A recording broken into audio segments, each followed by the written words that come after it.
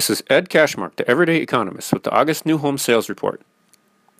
New home sales fell in August to 560,000 units on a seasonally adjusted annualized basis, down from 580,000 units in July, which was revised up from 571,000 units, less than the consensus forecast of 583,000 units, and the lowest since December 2016. Sales were down 3.4% from July, but were up 0.2% from a year ago. Sales fell the most in the South, down 4.7% from July, as Hurricane Harvey wreaked havoc near the end of the month. Sales fell 2.7% in the West, which may have been partly due to the massive wildfires, and fell 2.6% in the Northeast. Sales in the Midwest were flat. In the second quarter, the national median price was up 1.8% from the prior year. Prices were up 7.6% in the Midwest and 2.4% in the West, but were down 1.6% in the South and 6.6% in the Northeast.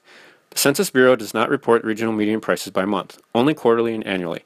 In August, the national median price plunged to $300,200, a 6.2% decline from the prior month and the biggest since May 2016, following a 1.1% increase in July.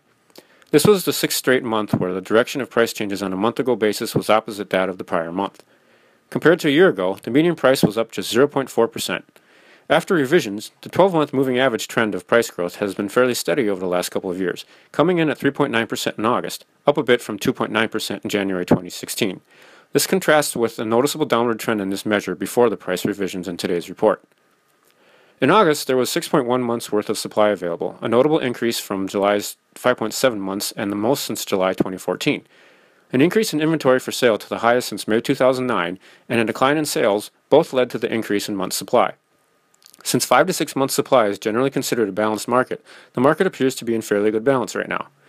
This has helped to keep prices fairly stable recently, albeit still very high.